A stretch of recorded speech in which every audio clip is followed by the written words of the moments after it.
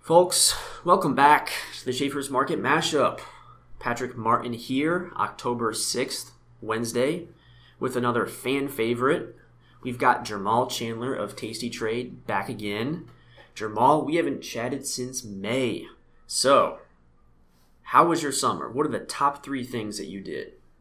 Hey, Mark, what's happening, man? Do people call you that? Is that an acceptable nickname? In high school, yeah, that was P. Marty was one of them. So, yeah, I'll allow it.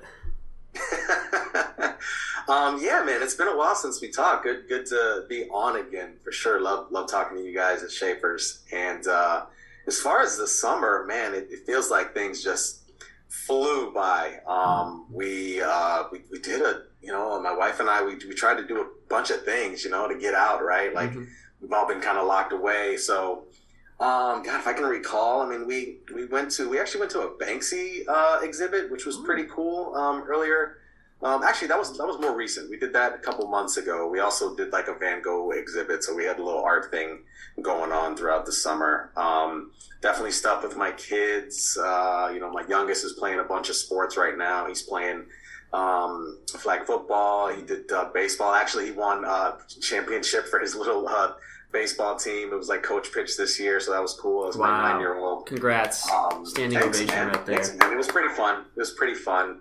And, my daughter just had her Sweet 16 about a month ago.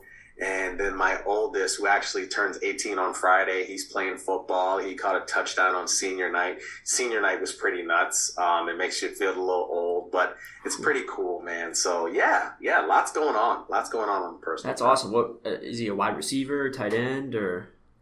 Yeah, you got it. He's a wide receiver. It's actually his first year playing football. He started playing during the pandemic, and they had a mini season in the spring, which usually football's fall, right? Mm-hmm. So they had a season in the spring, and that was cool because he got his feet wet, and so now he's starting off this season playing. He's like maybe the second third as far as like wide receivers in the lineup. So he's working to get time, which I think is a great thing. Actually, he learns that nothing is guaranteed; everything is earned.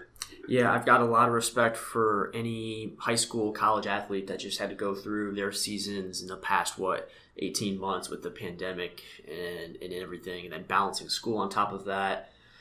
I don't know how I would have done it. Kudos to them, and hopefully, that's, like you said, gives them some serious life skills going forward. Yeah, for sure, man. I mean, I don't know if I would have been able to handle it neither. Mm-hmm. All of this freedom that they've gotten over the last year. So I'm kind of glad there's a little more structure now as we're in the fall. Yeah, knowing how I was in high school and to start college, I needed as much structure as possible. So yeah, same here. I needed it. Anyway, I heard through the grapevine that you guys have some new content going on. Well, you're the content kings over there at Tasty. So tell me what you guys got working on. I like that, man. Content Kings. It almost sounds like a movie or something. Mm-hmm. Yeah, we got a bunch of new content, actually. We've extended the network. There's a few shows actually after the market closed nowadays. We've got a couple of new people. Like we have, some people that sort of aimed at the TikTok audience. So they have a couple of shows, and then your boy here has a new show as of right now. I have a show called Engineering the Trade. Actually, comes on every day at 1:30 Central, 2:30 Eastern. So been loving it, man. And the idea there is just, I think I've mentioned it before, but I was a chemist and an engineer. That's what I went to college for. And so the idea of, as engineers, I think there's a lot of engineers who are attracted to trading because you feel like it's a problem you can solve. And the market has way too many random moves, right? Almost like we're seeing today. And so I think it kind of lulls a lot of engineering and science types into the market. And so I think, one of my biggest things, my approach to the market is always picking, adding, finding little pieces as to what's going on. I mean, there's never just one thing, right? As we'll discuss today, there's always a couple of different things that make up the market that we're seeing. Yeah, that's Very good point. The technical side of things, it's really the same brain when you look at engineering and investing. Unfortunately, I can't say I'm with you there as a liberal arts major. It took a lot of long nights to get this stuff down. But, hey, TikTok, I mean, I wish I was good looking enough to be in front of a TikTok and do all that. But, I'm glad you guys are, branching out. That sounds awesome. Yeah, it's pretty cool, man. I mean, our two TikTok people, Kayla Kilbride and Errol Coleman, they have a couple of shows. They're also like shorter as well, which makes sense, I guess, considering their audience. We got the Jones and Gray show, which is one of the highlights of the post-market programming with Victor Jones and Ryan Gray. So we got a bunch of stuff going on, man. Cool. Gotta capture those short attention spans. For sure. So, my last episode, I talked with Adam Warner earlier in September, right around when the seasonality really started to rear its ugly head. And I'll ask you the same question that I asked him. Is this historical period of underperformance and choppiness this time around something more? Is there something greater at play? And, why is it so volatile and choppy this time around? Yeah, I noticed, and I guess unsurprisingly, there's been a lot of that talk about the seasonality of September. Of course, we'll start to talk about.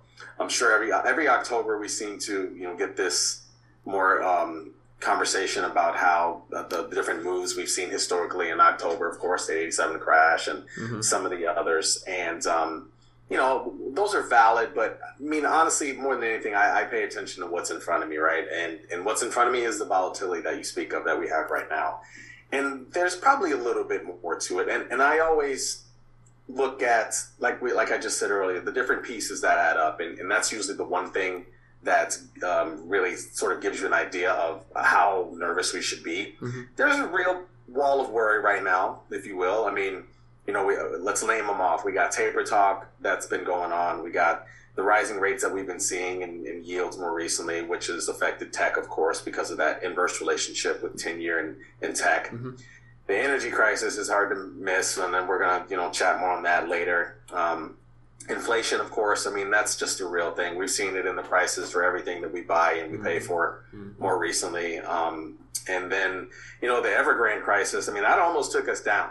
That was really interesting. But the truth is that it wasn't something that was systemic to any U.S. equities that we know of. There's a list of companies in the U.S. that have bonds in Evergrande. You can find that list. I think BlackRock is probably at the top. But it's not a situation of I think for a while there it was being almost felt like it was a situation like an AIG during 2008. Like, this is something that is so ingrained in the fabric of finance that it's just going to take everything down.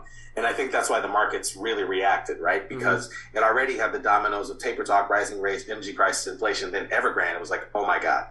And then everybody relaxed, calmed down, because they realized this is not the thing. And then as soon as that kind of washed away on the shore, the debt ceiling came up. Right. So what are you going to do? The Evergrande stuff was funny because I remember reading an article that was comparing it, like you said, to AIG and housing and everything. And that just that came and went as quick as it, arrived. But it just feels like there's just so much more going on now. And I do want to focus on the first one you said, which was, the taper talk. One of the more reactive moments was September 28th. I think that was when the Fed said it was going to, scale back its bond buying. That sent the 10-year note soaring, climbing again. I think it was as high as 1.55% today. When this bond yield choppiness happens, and, we know it's super sensitive to the stock market. What vehicles or methods can an options trader use to take advantage of this volatility? And is it as simple as saying, okay, looking into an ETF like TLT? Well, let's identify first the idea of bond prices and bond yields move in different directions, right? And so TLT is the 20-year, I think it's the 20-year plus bond prices. So it's prices versus yield I should say it's 20-year plus on prices for 20-year bonds. Then you have other vehicles that you can play yields. We At Tasty, we have, one of our sister companies is the Small Exchange, which is a retail trader focused exchange. And we actually have 10-year yields that you can trade. So it's a little easier, I would say, to conceptualize. I don't know about you, but I don't really know where 20-year bonds should be trading. I mean, right? Like for TLT, but I know exactly where 10-year yield should be trading. It's around 1.55, like you said. And so because we have that 10-year yield product at the smalls, I actually trade that a good bit. And then recently I did this segment on our Tasty Trade Live show. It's called Options Jive. My segment is every Friday. Mm-hmm. And we talked about the idea. The name of the segment was called Friends of the 10-Year Yield. So just to get to exactly what you're talking about. Yeah. And I identified some of the things that move with the 10-year yield in the same direction more recently, because the 10-year yield is kind of this measure of global. I should say it's a measure of the U.S. health, right? Yeah. And so if the 10-year yield is going up, theoretically certain industries and areas should be going up. One of them more recently has been airlines. Another one has been energy. We've seen oil kind of move up with 10-year, the yields moving up. Financials, of course, is one of the bigger ones. So those are some of the ways that you can play. You can play it using a 10-year yield product like we have at the Small Exchange. You can also play it using certain industries that move along with the 10-year yield. And you can play the opposite, which is for the last year has been tech, which is, the Qs or any given tech name. Those move opposite to 10-year yields. I think just the word itself, bonds and yields, that scares off a retail investor so quickly. So to know what is an adjacent impacting sector or area can help them, when they see that, they know, like, okay, now I need to look into this. And even if, like you said, the ratio is inverse, like it is to tech. Yeah, and the truth is I've always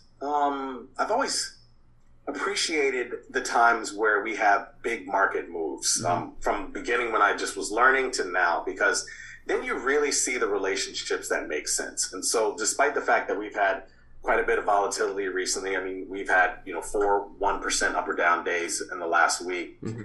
You get to see how certain things are moving together or not together. We've seen the tech and 10-year yield relationship has played out consistently over the last 18 months. And we've seen energy more recently starting to move as the 10-year yield has begun to move. So we've seen a lot of relationships because we've had, oddly enough, the benefit of large moves in the plus or minus direction. We've been able to see a lot of these relationships play out. And it makes a lot more sense, I would say. Yeah. And from the Schaefer's perspective, these big moves, more traffic for us, because people are so interested in seeing, oh, wow, 400-point drop. What does this mean? Rush over to Tasty, rush over to Schaefer's, and, here's where we have the products that help people understand this and take advantage of it. No question. Yeah, I would agree. There's so much going on, like we've talked about. Often feels like the energy situation is getting swept under the rug, especially as it pertains to Europe and the supply chain. And then now we've got natural gas looking at steepest one-day loss in a year, I think, today. What should forward-thinking traders be looking at overseas as to how these things can impact, the U.S. market ecosystem? Number one, keep a close eye on your gas bills. Good Lord. Mm-hmm. I mean, it might get a little crazy in the coming months. If we have, a serious cold snap, we could see some surge in prices even more, because a lot of these companies, who are not hedged themselves, are going to have to go out and buy spot prices. Mm-hmm. For natural gas, for example, right now, the biggest thing to pay attention to is what they call that Widowmaker spread. So if you pull up nat gas and you look at the different futures, if you look at the spread between March and April, which signifies the end of winter, that's what's called that Widowmaker spread. And right now it's about, 1.6, I think $1.60, BTUs or whatever, between the two. And to give you an indication of how far it's moved, in June it was 40 cents. So it's like quadrupled in the certain amount of time. So that's one of the things that the energy traders are watching big time. But when you look at the performances of key commodities over the last, I should say it's from September, like in September alone, mm-hmm. nat gas moved 32%. Another big one was this is not energy, but cotton moved 14%. So, you could expect to maybe pay more for clothes at some point, because that's how these things end up playing out. On the other end, gold and silver have been down. I mean, gold's down 3%. Silver was down 8% in the month of September. So nat gas has been really on the move. And of course, crude. I mean, crude's up 10% in the month of September. So energy prices have really skyrocketed more recently. And I think the thing to really notice is how many central banks, I think, I don't know if quite many in Europe yet, but you've seen central banks starting to raise rates in not only anticipation of eventually U.S. raising rates, but also to counteract this situation that we're seeing with the energy prices. So I think at some point, many in Europe are going to raise. I mean, I think Russia raised more recently. Who knows if they're going to have to raise again, because natural gas really hits them. Of course, they have the biggest natural gas company in Gazprom out there. But I mean, it's a real issue, and it's something to pay attention to going forward. Well, if you really want to get deep in the weeds, you have Germany, which is working out an entirely new coalition, and that's a multi-month process, and that's one of Europe's leading countries when it comes to their presence in the ECB. So you almost have to kind of wait for their dust to settle before you see what they're going to do. And it's all seems like it's kind of piling up into this perfect storm, no pun intended, in the winter. I love reading about this supply chain stuff because I don't know, it seems so real. That the supply chain is definitely another thing that's really super interesting. My wife actually works in supply chain, and we talk about different stuff all the time. I mean, the idea of the crunch around Christmas is going to be crazy. Mm-hmm. What Target and Walmart, I think they're hiring probably 100,000 people each. I think that's what I heard, but they're going to need it because that you have, I think right now, which is, I can't remember if it's the largest port or the second largest port, right outside of LA there, like Long Beach or whatever. It's, there's all kinds, if you look at a map, you'll see all kinds of ships just sort of waiting outside that port to drop off cargo. So supply chain issues are a really big deal right now, and it's real. Yeah, you mentioned Target hiring a bunch of people. In how it's all connected, you look at the ADP report today, which I think was its highest since June. And that's a good sign going forward, but how much is that really going to impact the things that we're really looking at, which is the inflation and the natural gas prices and the stuff that affects average Americans' wallets on a day-to-day basis? Yeah, man. I mean, these things are hitting our pockets, dude. Like, we need some action, or we got to figure out how to hedge ourselves against these natural gas and moves in prices. Yeah, and food. That's what I think. A retail trader has to look at a situation like this and say, okay, you can go to the grocery store and notice that there are lots of products off the shelves. You drive by and you see every other store saying they're hiring. How can someone make money off of that? And I think that's an important question to ask. Fully agree. So, as we're moving into the fourth quarter here and closing out 2021, beyond what we've already talked about, and really we've bounced around all over the place, what are you looking for as far as storylines to end the year? Well, we can look back at how our year started. I mean, the names that we saw moving earlier in the year, which were, some of the GameStops and AMCs, what's going on with that now seems to be a little bit muted. So, you wonder how what's going on with the Wall Street bets crowd. It's kind of quieted down some, but there's still been, evidence shows a large amount of trading from retail traders. We look at one lot trades and we still see that higher, not as high as it was last year, but definitely higher than it's ever been. So that's good. I think a lot of self-directed investors continue to trade, and who knows better how to trade your money than you. So I think that's pretty awesome. We see, cryptocurrencies are really, really taking off, and I think they're not quite a force to reckon with yet, but I don't think they're going away. I think, a lot of us, myself included, a year or two ago, we're just kind of like, okay, this thing's going to fade away, but it's not. It's actually a big deal, and they're becoming more meaningful, and they're becoming less volatile, I would say. Bitcoin's back over 50K now. We saw the big big move in May to the downside. That was kind of scary, but they seem to have calmed down in a way. And as a matter of fact, our small exchange just created a cryptocurrency product, XCCX. So I saw that. That's in the nascent, stages of being a small exchange product. So that's pretty cool. Overall, I guess, we got earnings coming up for the fourth quarter. We'll see how things play out. We already know earnings aren't going to be what they were a year ago, but they're still going to be interesting nonetheless. So that's kind of a lot of things I'll be looking at. Yeah, I think you covered it. I can't really think of anything else. I have a theory, and it's completely unfounded by any technical analysis, but this was a summer, our first summer, reopening, and everybody was out and about, like you said, catching up on life. I do think that when we retreat back inside for the winter, I sense, a lot of fatigue from activities and everything. I think there will be a return to let me hop on, just see what the stock market is doing. Nothing else to do, stay inside. It's just a complete, shot in the dark, but I think there will be people that will revert to that stay-at-home mentality of just kind of make money my own way. I think it's entirely possible, and when they do, Tastyworks is ready, Tasty Trade is ready, I'm ready, I'll be on Engineering the Trade, talking to the people. Let's go, man. Yeah, so perfect timing. I want you to replug your new show, and then, sign it off with whatever else you want to close with.